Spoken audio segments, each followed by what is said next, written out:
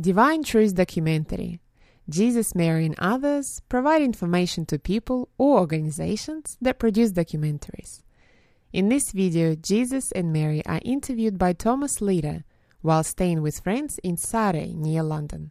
This is Session 1, Part 2, filmed on the 16th of July 2013 in Surrey, England. I think what sort of formulates a real person. If you have somebody and then that person, however long they live, then I don't know whether everybody goes to the spirit world, but that's everybody does. Okay, yes. Everybody goes to the spirit world. Yes. And then they have an existence there. Yes, which isn't very different to the existence generally that they had on Earth, with a few primary differences based on how you attract your environment in the spirit world. Here on Earth, you can manufacture an environment that is very, very different to your condition, whereas in the spirit world you can't do that. Whatever your environment is will match your condition. So you can't be an evil person, like I said in the seminar on the weekend. You can't be an evil drug lord and have a beautiful home in the spirit world.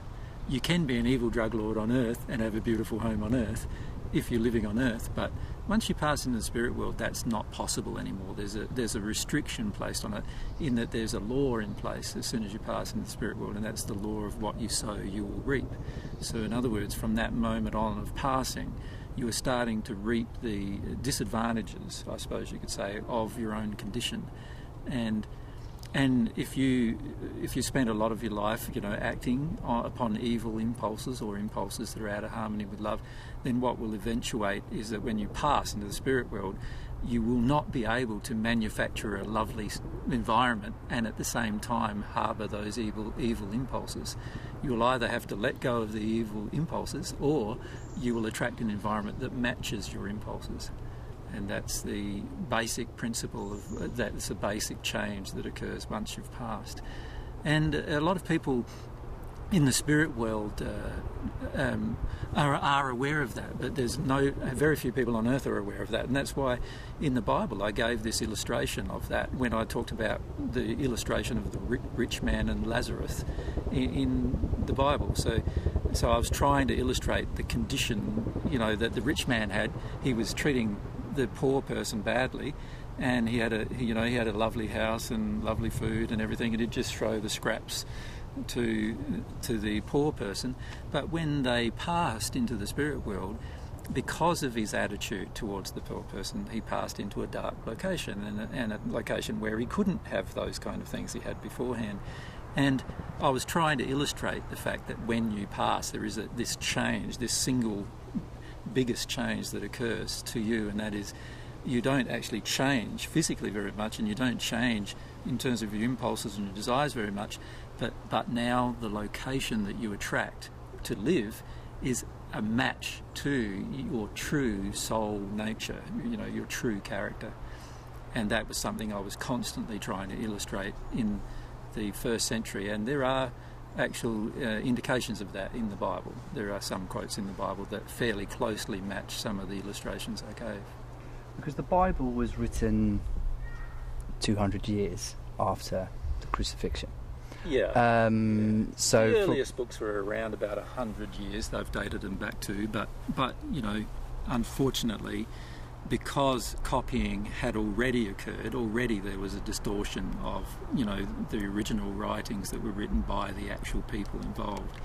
And then, of course, as politics got hold of the writings, they then wanted to modify the writings to suit their political persuasions and so forth. And then some people who were violent when it got hold of the writings. And before you know it, by the 3rd century, what was taught got fairly severely distorted, and what was written got fairly severely distorted. So while my friend Matthew did write a book called Matthew, it didn't originally look much like the current book looks. So that's the trouble with with the Bible itself at this point.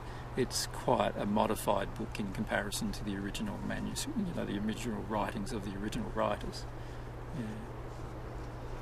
So it's been and we could observe all of these things happening from the spirit world, but it's very hard to influence people who have agendas not to change the material that was written. And as as you've said before, that people will find what you say quite, well, they'll find it provocative. I guess it will offend, it can be quite offensive to lots of people. Well, in the first century, what I said was often offensive to a lot of people. That's why I got crucified in the end.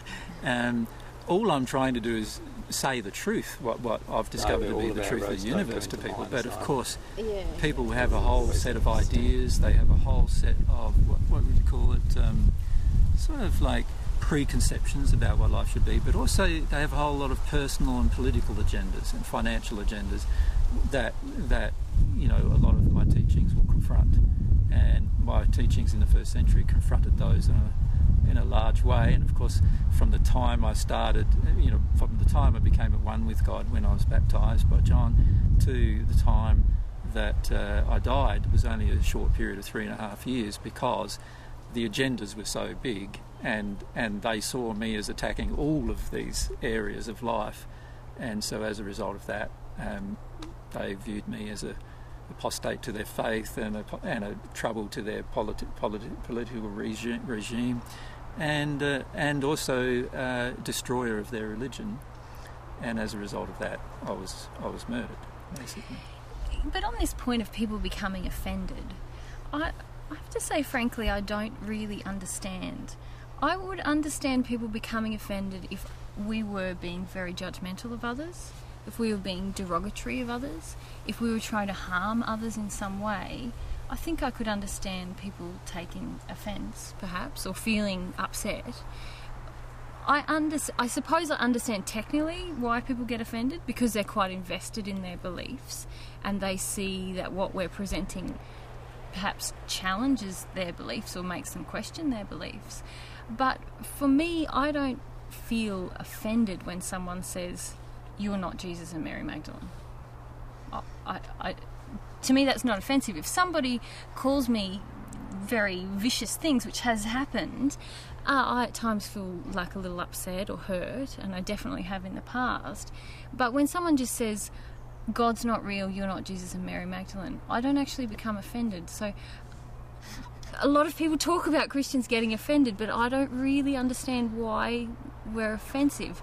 And it's ironic, given the fact that the Bible actually says the taking of offence lies in the bosom of the stupid one, and that's a proverb.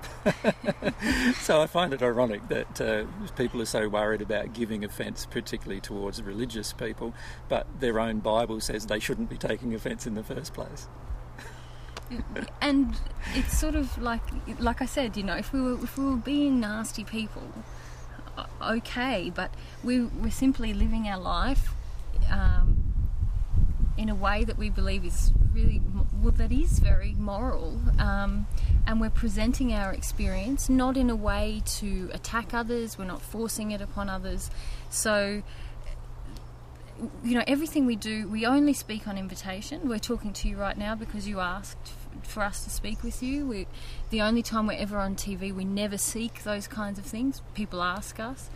And we give seminars that we don't even advertise. We just put a notice on our website or our blog, and that's the only way people can find out. So we're really not aggressive people. And for people to get offended by us, I do feel a little bit mystified. I understand, as I said, technically, because they are very emotionally perhaps attached to their beliefs, and they want... Yeah, I guess because you're questioning everything that they're Everything. Yeah. Everything. Yes. Yes. Yeah. But I suppose, I've been through the process of questioning everything I believed in, and I didn't get all upset about it. Didn't take offence with someone else about that, Yeah. I think taking offence is often driven by a desire to hold on to specific beliefs, whether you really believe in them or not. There's usually often other motivations that cause a person to take offence at something that's said. And I feel that if we all had like the Beatles song, "Live and Let Live," or "Live and Let Die," what are you going to do? And I think that for the majority of people, they do have this sort of underlying attitude, live and let die. In other words, anybody who doesn't agree with my opinion should be killed. And there's that is very prevalent historically in religious faith. If you look at the history of religious faith, even the history that I've observed, which is the last 2,000 years, you see this terrible attitude that when a person picks up a religious faith, they then feel justified, and they feel that God justifies them killing another person of a different religious faith. And obviously that is really out of harmony with love, and it's also out of harmony with God, so and a flaw in their own religious faith. But unfortunately, we see many religious faiths taking that particular road, and that's an indication that the religious faith is in itself a damaging faith to humanity. So there are many faiths that need to be modified in such a way as to bring them into more harmony with love. Because if I've got an attitude that I have the right to kill you just because you believe something different than I believe, then I am way out of harmony with love on a lot of levels. And even if I have the belief that I can attack you for believing something, or even get angry with you, you know, that I'm out of harmony with love. And I'm often amazed by many Christians who attack us, because in Matthew 5 in the Bible, for example, it says that any person who is angry with another person, according to Jesus' words, any person who's angry with another person is liable to the fiery Gehenna. Right, it says that in the book of Matthew, chapter 5. So that means that any person who's angry with me is liable to fiery Gehenna under their own belief systems. Now, of course, I don't agree with that, but that's what the Bible does say. And then in the same book of the Bible, in Matthew 5, it says that Jesus said, and it is something I did say, and that is to love your enemy. Now, if with your friends you always get angry with them, I'd suggest that you wouldn't keep your friends very long, right? So obviously a person you love, you're not going to get angry with all the time. And so if you are angry with somebody all the time, that's an indication that you're not loving them, that you're out of harmony with that verse. And just these two verses from the so-called Sermon on the Mount in Matthew chapter 5 would prohibit most Christians from doing what they're currently doing with us in terms of the way they attack us and so forth. Because we often receive, like I had one lady on Irish Talkback say to me that she was a Christian. She said she was a Christian. She told me I needed a bullet in my brain. Like, if that's not a desire for my death, I don't know what is. And I would suggest to her, and I did suggest to her, that that was out of harmony with love and out of harmony with her own teachings, in fact, the teachings that she proclaimed to support. And I feel that that's where we see a lot of hypocrisy in religion, unfortunately. And one of the reasons why is because most religions have been created by people on earth to suppress and control other people on earth, and not to come to know God or come to have a relationship with God in the way God defines. And that's the big difference between what I taught in the first century and everything else that I observed from that point onwards. Yeah. Do you think that people listen to you more or less because you're saying that you were Jesus? Definitely less. Less by far. By a long shot. I've had, I've had a whole audience rock up. This is early days when I was very shy about saying I was Jesus. I had a whole audience rock up, and as soon as I would talk for 3 hours, and they'd all be fascinated. Questions, this, questions that. There'd be people and they wanted me to keep talking. And one talk I did was nearly 7 hours long, right? Where people just questioning. And then they asked me, well, how do you know all of this? Now, at that point, I had to come clean and say, well, because it's been my personal experience. And they said, what do you mean it's been your personal? What are you saying, And I say, well, I've lived a life in the spirit world for 2,000 years, and so I've observed all of these things. That's how I can speak to you about them. And then they go, what are you saying by that? Who are you then? And then I say, well, I'm Jesus. And I've had like a third or half of the audience just in that moment. They've been engaged for 7 hours before then, and in that moment they get up and walk out, and I never see them again, just from that one statement. So now we're much more upfront about that, obviously, because it seems. So I feel we need to let them get up and walk out right at the beginning, and that way I'm left with people who are maybe a bit more open-minded. Because you've written, "I am Jesus." Get over it. Yes. Once. In 1,000 hours of videos, yes. Yeah. But is that kind of how you feel? The way that it's more about people need to listen to more about. Because would you call them teachings or not? I see them as God's truths that I have personally discovered, and all I'm doing is sharing them with others. I don't see them as my truths. They're not. They don't belong to me. They belong to God. They are what God's shared with me through my relationship with God. So I don't see them as my truths. I'd call them teachings in the sense that they are concepts and ideas, but they are actually, from my experience, the truth.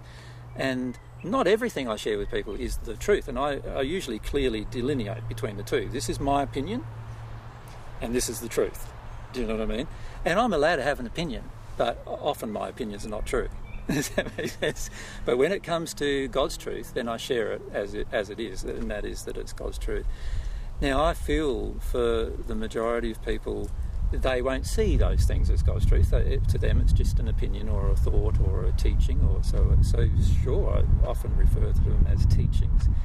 I believe that if a person experiments with the experiments that that we've talked about how to show them what to do, they will eventually come to the same conclusion that these particular things are God's truth. And there's many millions of people in the spirit world that have done that, but there's very few people on earth that have done it. That all being said, I sort of feel like in terms of my own identity, it's not really important. I don't see myself as any more important than you. You have the same worth as I do to God. You have the ability to receive the same amount of love that I have from God. You have the same ability to discover truth that I have. So I don't see myself as any different to yourself. Perhaps except in one area, and that is I have a passion to discover the truth about the universe and God. And my whole life has been dedicated towards that. And I love it. Like, it's just my whole life. That's how I live my life. I'm just absolutely passionate about discovering the truth about God and God's universe and how everything fits together. And because of that, I've discovered a lot of truths. And in many cases, I've discovered more truths than the majority of other people as a result of having that passion. But anybody can have that passion. Anybody can learn the same things that I've learned. So I don't see myself as special or unique in that way. But I am the first person that's learnt many things. Just like, there were first people who knew how the laws of aerodynamics worked, that they discovered in the beginning of last century, in the 20th century. I sort of see myself like a scientist, but not a scientist about the physical universe, but rather a scientist about God and God's universal system. And that's how I sort of see myself, but I don't see myself as unique in that regard. And we both have a strong feeling that everybody who's ever been created and everybody who will ever live on this planet has a unique personality and capacity to discover what is their passion. And once they do that and share that with others, they also will become known for that particular thing that they've learned how to share and discover. And so we sort of see every single person is exactly equal in God's eyes. We don't receive an equal amount of love, though, because the reception of love is dependent on how much we would like to receive it. And different people have a different desire to receive it. And so therefore they receive more than others.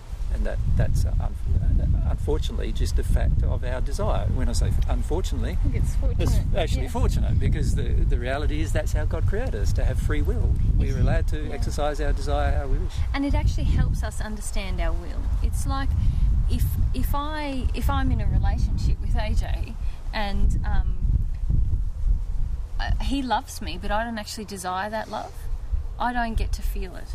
It's the same principle Mary as will God. reject it, like. And if my heart's not open, I might know intellectually, but I don't actually feel that feeling of receiving his love, of knowing his love for me. And many people operate in their relationships with their hearts closed. They know, or they rely on the person telling them that they love them. But it's a very different experience to use your will to actually receive a gift and feel it. And part of the reason we're here is to understand ourselves, and part of doing that is all of us are here to become aware that we have our own will that we can use to create things, and we're always creating things with our will. And to understand that we can have this desire to receive a gift and use our will to receive, to open ourselves to receive love from God or love from another person. That's a really valuable lesson. And I think it's a beautiful system that God's created, that we can understand how to use our will. We can learn that and develop that. Yeah, I think pretty much every decade that's gone by, there has been somebody that said, "Hello, I'm Jesus." Yeah, definitely. I said that would happen. What makes you different? Well, if you look at and examine what they teach, it's very, very different to myself. Like, obviously, I would... There is, right at the moment, around the world, there are many people claiming to be me. There's a guy in Brazil. Central America. There's a guy in Brazil. There's a guy in Russia. There's many people, and there's even in Australia. I've had 3 people ring me up claiming to be me. So that was interesting. But in each case, they don't have the extensive knowledge that I have. And they also don't display much love in their day-to-day activities or day-to-day life. And if I could add there, many of them seem to lack the ability to rationally explain a point. And I don't mean that condescendingly. I mean there is like different ones that I've seen. They seem to use a lot of vague kind Bible of references, inferences and references, and I have not been able to pin down exactly what they're trying to teach the world, except that they're Jesus and everyone should listen, like worship them or listen to them. And I think AJ is very unique. Want to be worshipped. They the want guy to be in Brazil, worshipped. he just sits on his throne. Actually, he has With a throne with a crown on his head, and he sits there, and people come and kiss his hand, and he wants to be worshipped.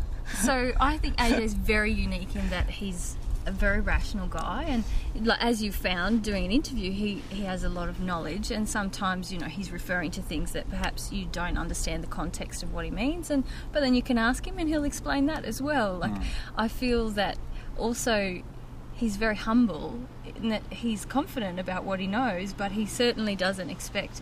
In fact, I've seen you find it quite almost yucky and repulsive if people try to sort of put you on a pedestal. Yeah, I run 100 miles away from that. Or be in any way worshipful of you, because we both have a very strong feeling that each of us is equal in terms of our value. It's not right for somebody to value me more than they value themselves, for example. Yeah. So, I feel a great deal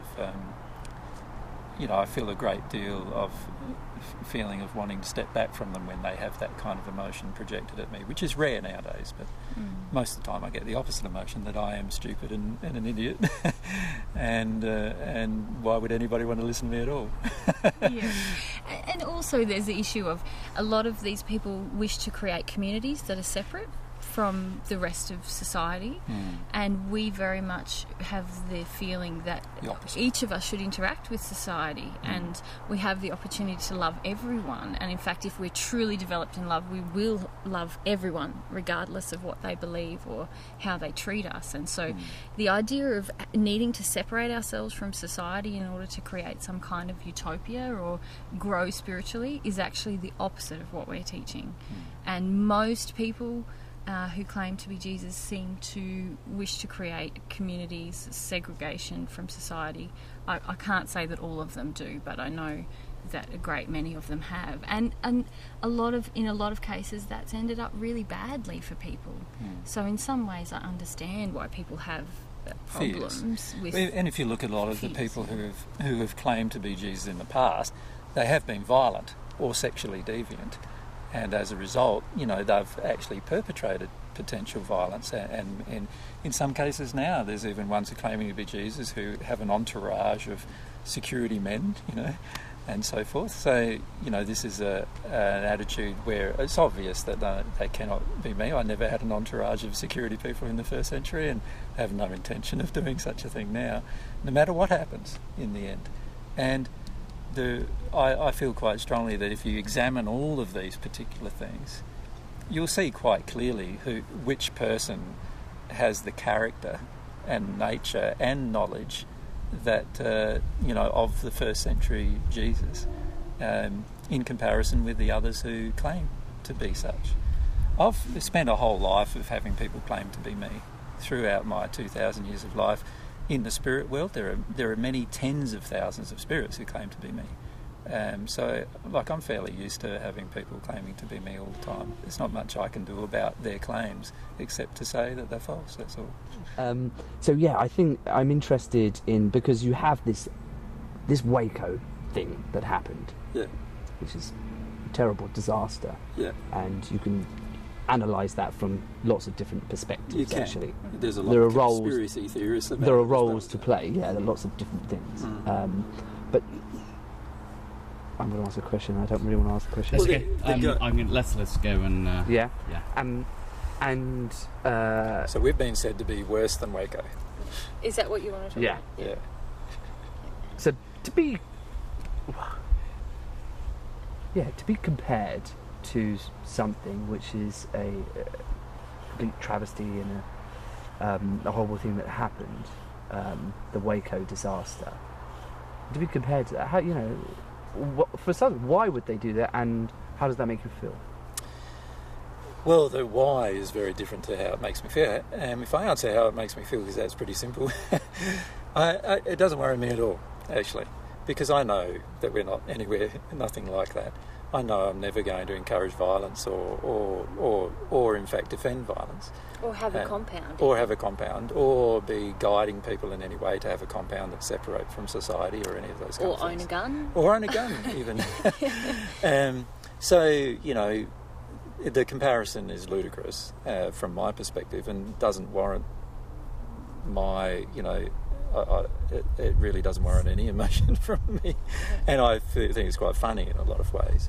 And, it's quite funny because there is this underlying drive, particularly in the Australian media, to portray it that way. And you've got to question why, given the fact that the very people who portrayed it that way stayed in our home for 2 days. They know I don't own any guns. They know I don't own, there's no people who stay with us. They know that we live in a one-bedroom house without any fences or compound or gates, or they know that I promote love in all of my teachings, and pacifism and not going to war and not defending yourself and under all those. So they know all that because they stayed with me for 2 days and had many questions, just like you've had many questions yourself. And yet they still claim these things. And the reason why they claim it is because if they say there's this nice fellow who lives up in Queensland who's claiming to be Jesus, but actually we went along and visited him and he sounds pretty reasonable actually, and he sounds a pretty nice guy and he's not going to hurt you at all, then you wouldn't get too many listeners and you wouldn't get too many viewers who would switch on out of fear. And I feel a lot of the media today is driven by the desire to make the public afraid, because if you can make the public afraid, then lots of people will tune in, because there's a lot of fear in most people in the most members of the public, and they tune in and they believe everything they hear, or many times they suspect that it might be true. And this is just the manipulation of the population through fear. That's all it is. Now, in the past, there have been people who have claimed to be Jesus who have done these things. There have been people who have been sexually deviant who've claimed to be Jesus. There's been people who have been violent who have claimed to be Jesus, and so forth. And so they then can play on these particular historical events and then put that onto the next person who claims to be Jesus. Now, at some point in our future, there's going to be one person who claims to be Jesus who's actually Jesus. And I suggest to people that sooner or later, by the fruitage of the person, by what the person does, by the kind of ways they act, you will know who is the real one in the long term. And you won't know until then. That's the reality. So no amount of proving from some kind of, miracles or whatever is ever going to prove anything aside from the person can do some miracles. It doesn't prove anything else. It doesn't prove that they're a person from 2,000 years ago. So I see a lot of flaws in the logic of people. Like, just if I could do miracles today, it doesn't prove that I'm Jesus from 2,000 years ago. It just proves that I'm a person who can do miracles today. That's all it proves. It doesn't prove anything else. It doesn't. The only way that I can actually prove that I am the person from 2,000 years ago is to get a heap of people who know me from 2,000 years ago to come to Earth, which eventually might happen, to come to Earth and say, I know him from 2,000 years ago. That's the really only way that it can be proven to anybody's satisfaction, as far as I can see, from a logical perspective. Every other way that people claim it can be proven doesn't actually prove whether I'm Jesus or not. And I see constantly this flaw, these logical flaws in the reasoning ability of people. So they get manipulated through fear into not being able to reason logically. And this is what I see as a primary problem with the planet, with all sorts of truths that we could get given to us through this process of discovery, is that we are flawed with the way in which we use our logic, and the flaw comes from the unhealed emotional experience. So in other words, if a person in the past claimed to be Jesus and he got some guns and got together some people in a compound and eventually had a shootout, and by the way, all of this isn't necessarily proven, but let's say it did actually happen, and then we can then say, well, the next person who claims to be Jesus is going to do the same thing. And I don't think that's a very logical extension either. How can you say that? The next person is an individual in his own right, and even if he's claiming to be Jesus falsely, he may not do the same thing. He might not get a gun and create a compound and do all the other things that the other person who claimed to be such would do. So I see that there's this constant flaw of logic in most of the reasoning ability of people, and I feel the media often plays upon the fear in people to influence the flaw in logic without people seeing, well, hang on a sec, that doesn't make any sense. And I feel that if people had some more logical reasonability that wasn't influenced by history and therefore influenced by their own fear, then they would be able to assess much more carefully and clearly any event in human history, rather than just thinking that it's going to be the same as the last time. Some people donated some funds to us to buy a karaoke system so that we could actually include karaoke at some of our seminars, which has been really good. And what we do is we sometimes have a seminar for a couple of hours, and then we actually do some karaoke, and different people get up, but there's no drinking, and there's no, so they're not all like relaxed to do it. So they're really uptight when they get up there and everything generally. We're often teaching people to, rather than live in fear, challenge their fears. So it's kind of a very practical way of challenging a fear of, what is that? Most people fear public speaking more than they do death. Or, public singing is even higher, perhaps. So it's great, and it's lovely to see people embrace it. Like, even if they are technically, such as myself, perhaps not shining, but when you come to Australia, we'll probably, myself and Fabio, who's a friend of mine, who are used to doing it, we'll probably get up and do it for an hour or so after one of the sessions on Saturday, probably while you're there, because we find that if we do it, it sort of just has a tendency to relax everybody as well, and just have fun and have a bit of fun as well, and people get up and have a dance and everything as well. It's fun. So when we come to Australia in about 3 weeks' time, we shouldn't expect sort of large walls or gates or things like that. No, we haven't got any. Protect, and because there was, I don't know, I saw that you were buying up land, is that... No. Well, it's funny because we had the Australian Taxation Office contact us and said, we want to do an audit of you. And we go, oh yeah, no worries, we'll do an audit, that's fine. What do you want to know? Well, we want to know all the properties you own. I say, but you already know all the properties we own. That doesn't make any sense. Yeah, no, but according to the media, you own this and you own that, and according to these people that have sent in letters to them, we own this and that and whatever. And I'm going, no, we don't own any of those things. And they said, well, how can you prove that you don't own them? I go, that's an interesting thought. I don't know how to prove that I don't own something. I can prove that I do. But in terms of proving that I don't, that might be a bit more difficult. And a lot of times, the properties they thought we owned, we don't even know the person who owns them. So proving that we don't own them might be difficult. It would be like getting in Australia there is a way that you can actually get a title prove that you don't own. But so in the end, we had to write a whole heap of replies about all the properties we don't own. We only own one property that we currently live in. That's 40 acres that I bought before I met Mary. And before we received any donations. And Hey, you purchased that? I purchased it from my own money that I got from running my computer businesses and development businesses that I had at the time. And that's the only property that we actually own. And it's not worth very much from a Queensland standards. But we do hope that at some point in the future we will have enough funds to have a caretaker on the property. And we've actually started looking at trying to get enough funds together to build a caretaker's residence on the property that we're borrowing some funds to do. That's because we travel so much, and we have 40 acres that needs looking after. We would like to look after it environmentally, and so. And last year we were away for 9 months, and you can imagine 40 acres gets a bit messy after 9 months of nobody looking after it. And this year we'll probably be away for another 6 or 7 months, and so we need someone to keep an eye on it for us.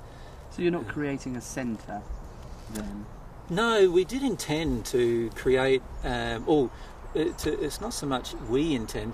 We've found people that there are many people that we know, obviously, and many of those people own different properties, and many of them would like to put into practice the principles we teach on their property. And so we do give advice to some of those people who ask for it. And there are some of those people who want it to become a centre. So nearby us, you'll meet a couple who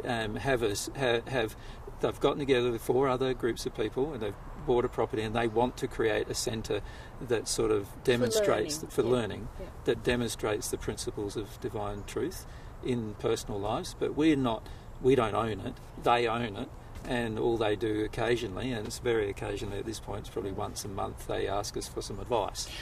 And to clarify, it's a property. It's not a commune or a compound either. It's just a property that they live on, and their main focus at this point is environmentally. They want to restore the land to more of a pristine condition. It's been damaged by livestock and grazing, and they want to regenerate the land and reintroduce native plants and all of these things and there's a certain way of doing that in harmony with God's love, and so that's what we talk to them about.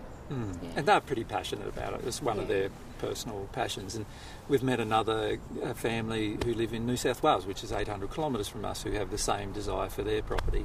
And so we occasionally visit them, probably once every 2 months or so we'll visit them, and they are, we give advice about what they, different areas they could choose to do.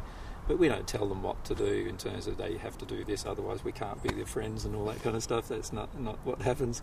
And we do enjoy visiting them, because we can feel their passion for it. They have a strong desire to change.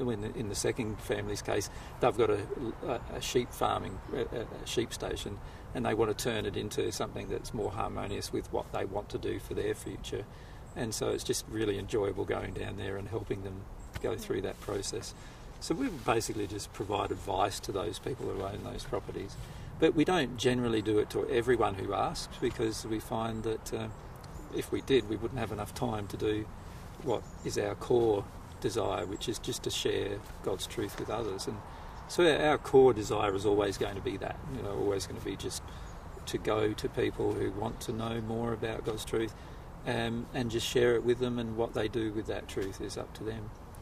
But so all of the properties that we so-called own, we don't own. And there's so many media things that have been said about, and it's quite funny really. A lot of them have been said, unfortunately, in such a way that the general public believes them. But it's sad in a way that there's no... And, if we were financially wealthy, we could consider perhaps suing the media for their misrepresentations of us. But in the end, that wouldn't be loving towards the media either. It's not loving to sue somebody just because they've told a lie about you. In time, I feel any lie about us will come out and be exposed, and the people who did it will obviously, they'll have their own personal reputations ruined through the process. And that is probably how things should be, I feel. in the sense of not the ruining of their reputation, but the fact that lies will always at some point in the future generally be exposed. It's pretty hard, even for a president, to tell a lie and not get found out at some point in the future. Isn't that not true? That is very true, isn't it? Yeah, truth has a way of working its way into people's lives, even when they resist it. And I feel that we have such a transparent kind of life anyway. Yeah. A lot of our life and our history, what we're going through right now, we publicise it all through the process of our teaching others. We're very open to being asked anything in a public setting, and especially, I haven't always been open to that, but I'm becoming far more open to it. You're very open to it. Yeah. And I mean, as you find, asking us questions, I don't think we put up resistance to any area. So I feel like anyone who's sincerely interested in the truth about us would find it very easily. And it's just that some people feel very challenged, or they're afraid, or, you know, they have their own reasons for not really wanting to look at what the truth is about us. And Well, there's a lot of preconceptions, isn't there? yeah, that preconceptions that trigger their fears, and then they don't want to look any further. So for the average Christian, a preconception would be that Jesus is God. So the preconception is, if I'm saying that I'm Jesus, that means I'm saying that I'm God. And of course that's not what I'm saying. I'm saying completely the opposite to that, in fact, that there is a God, and I am just God's child, just as everyone else is God's child, which is exactly what I said in the first century, but which was distorted. But because of the preconception of the faith, there's this presumption that then occurs in the mind. So all they hear is some guy in Australia is, calling himself Jesus, and then they go, so he's claiming to be God? How dare he claim to be God? How dare he claim to be my saviour? And all these other emotions get triggered as a result. And I'm not claiming to be any of those things that they are assuming I'm claiming. But, of course, their assumptions are based upon their belief systems, and I understand that. I understand that they assume different things based on belief systems, but that doesn't make the belief systems correct, and it also doesn't make their assumption about me correct. But largely we're okay with them having their assumptions. Like, we don't feel that they must know the truth about us. No. I feel that they're allowed to feel whatever they want. Yeah. Yeah. So you're saying that you're you're the Son of God. I'm sorry, let me do that again, because nobody wants to start with a cough today.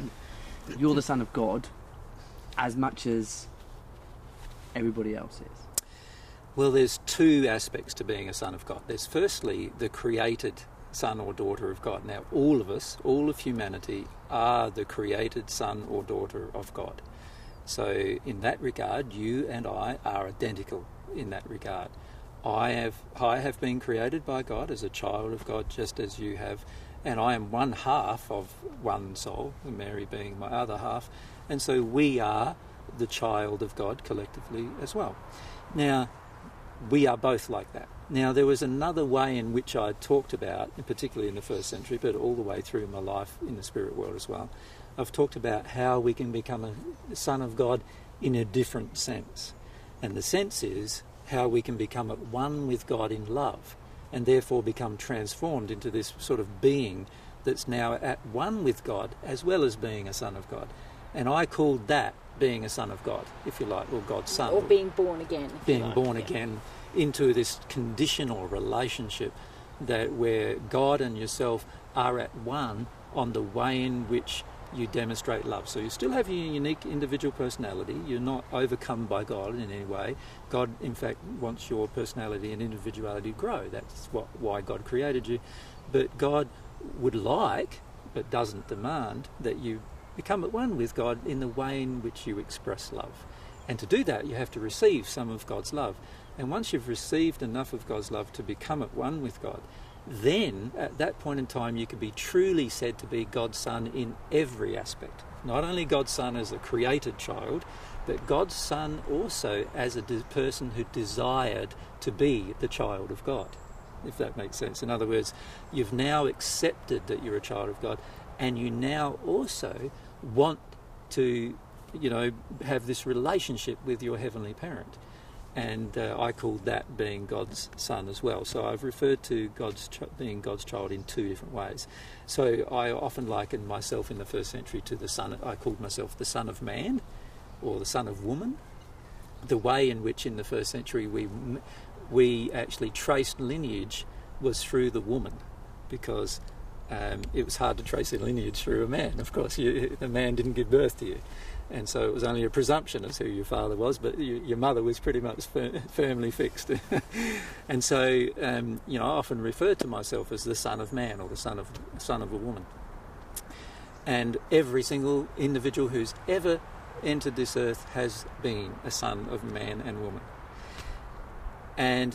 But in terms of becoming a son of God, we are created at our soul condition, not our bodies, but our soul condition is created a child of God.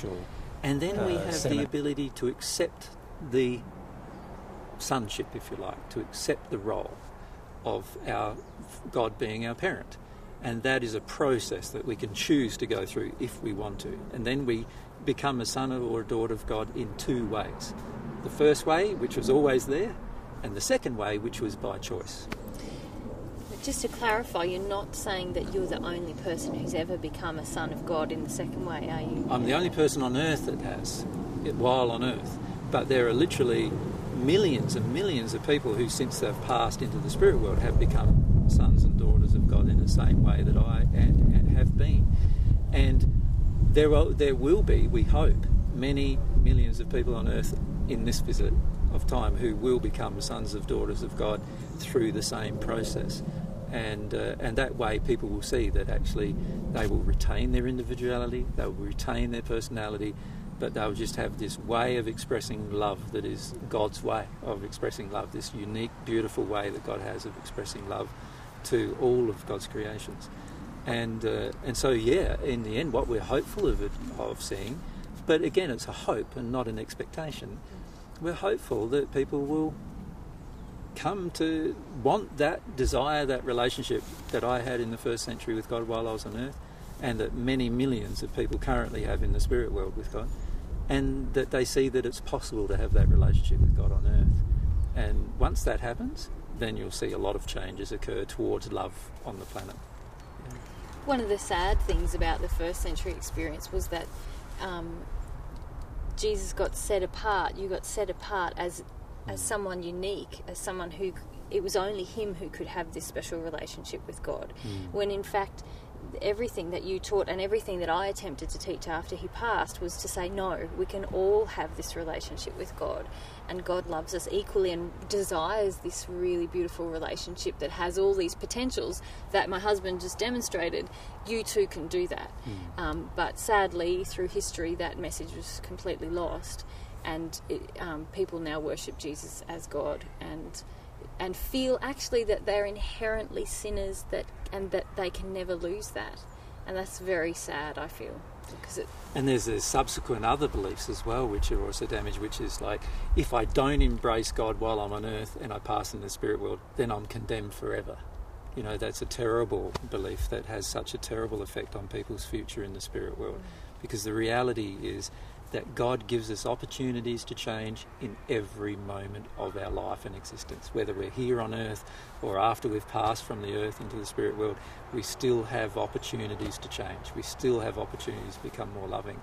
And so there's a lot of teachings on earth that are sort of anti the truth, if you like, anti the truth about God and anti the truth about our future.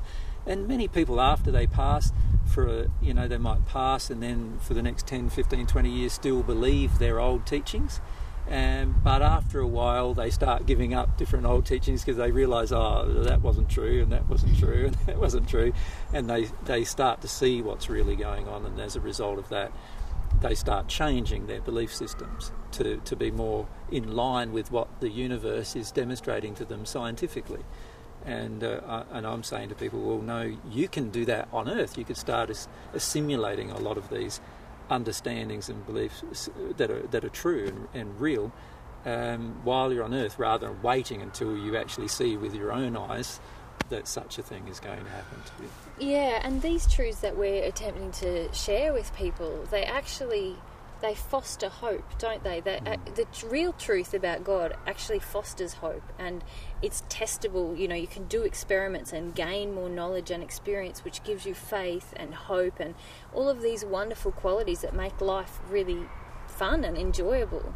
Whereas a lot of Christian teachings or other teachings on the planet actually foster hopelessness. I mean, to be taught that you're inherently a sinner and you're always going to make mistakes that will lead to pain and you just got to accept it, that's pretty hopeless to me. That feels very depressing.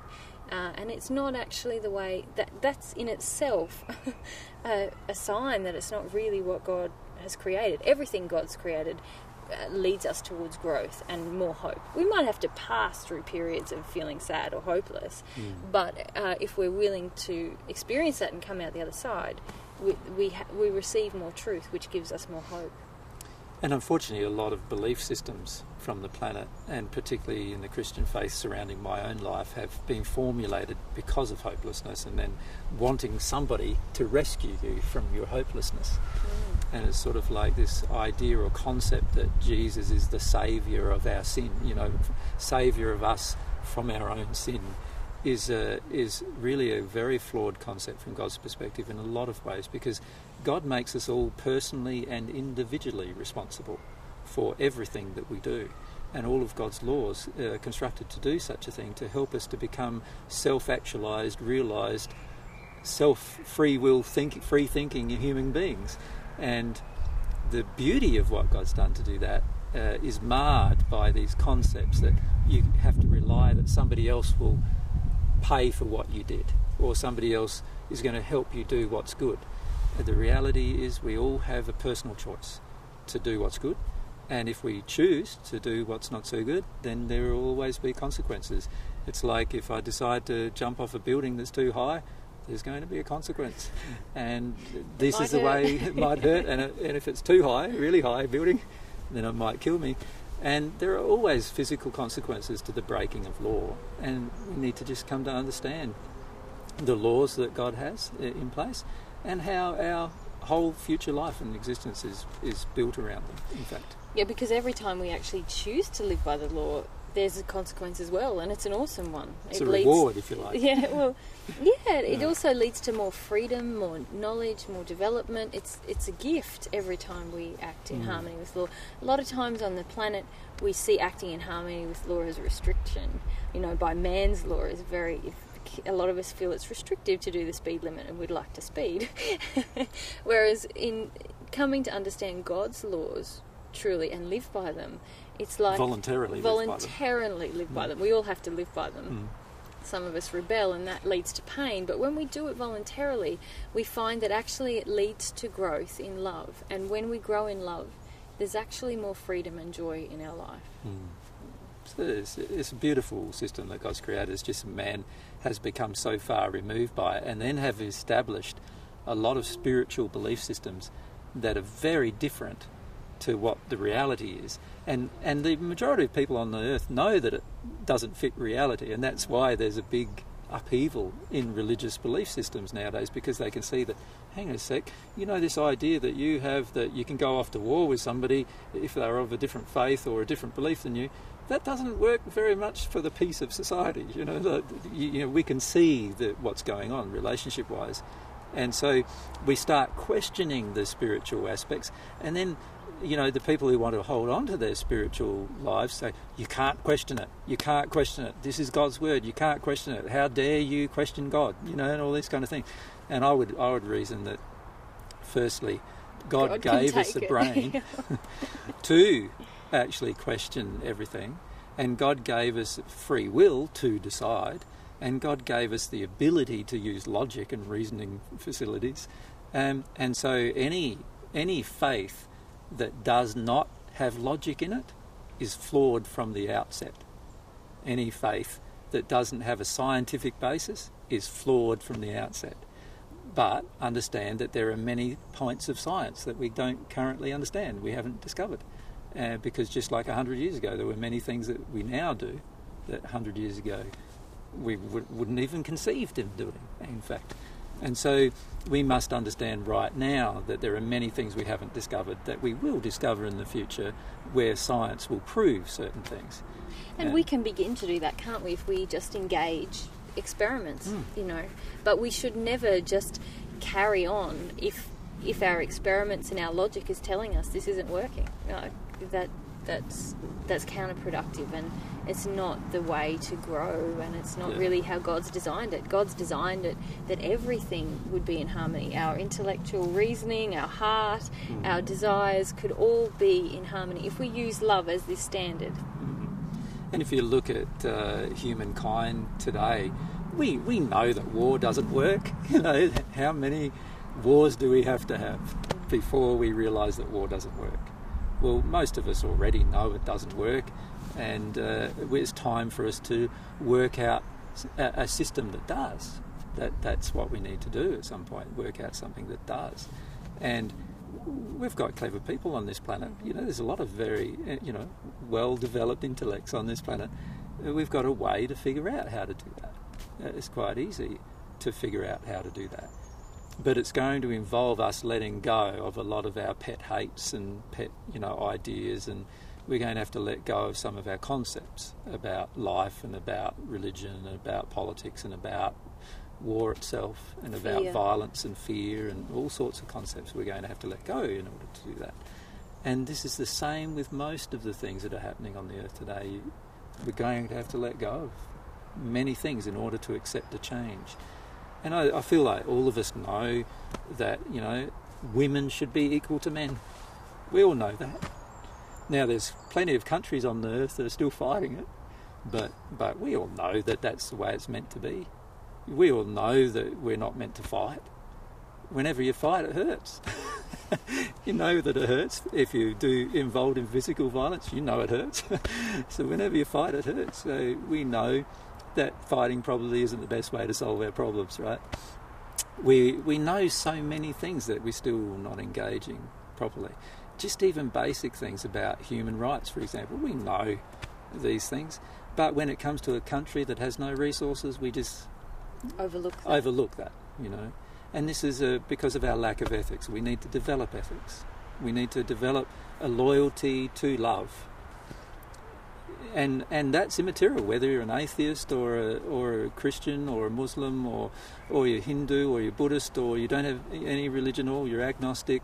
It doesn't really matter what's your background or what your belief system is, unless we all collectively can learn to love each other and learn to allow the other person to have a differing opinion to ourselves without becoming violent ourselves. Then we're going to continue with the world that we currently have. That's the fact. Yeah, absolutely. Right. Well, I'll see you in 3 weeks' time. Thank you very much. Good to meet you. Yeah. Okay. See ya. Yeah, and Bye-bye. thanks Take for care. your lovely question and attitude. It's very nice. Well, that's okay. I'm pleased, and it's really nice that we've had this opportunity, and I do thank you for giving us the access to Yeah, this. Really appreciate it. That's Okay, Yeah. take care. Cheers. See you later. See you. Bye-bye. Oz. Yep. See you, mate.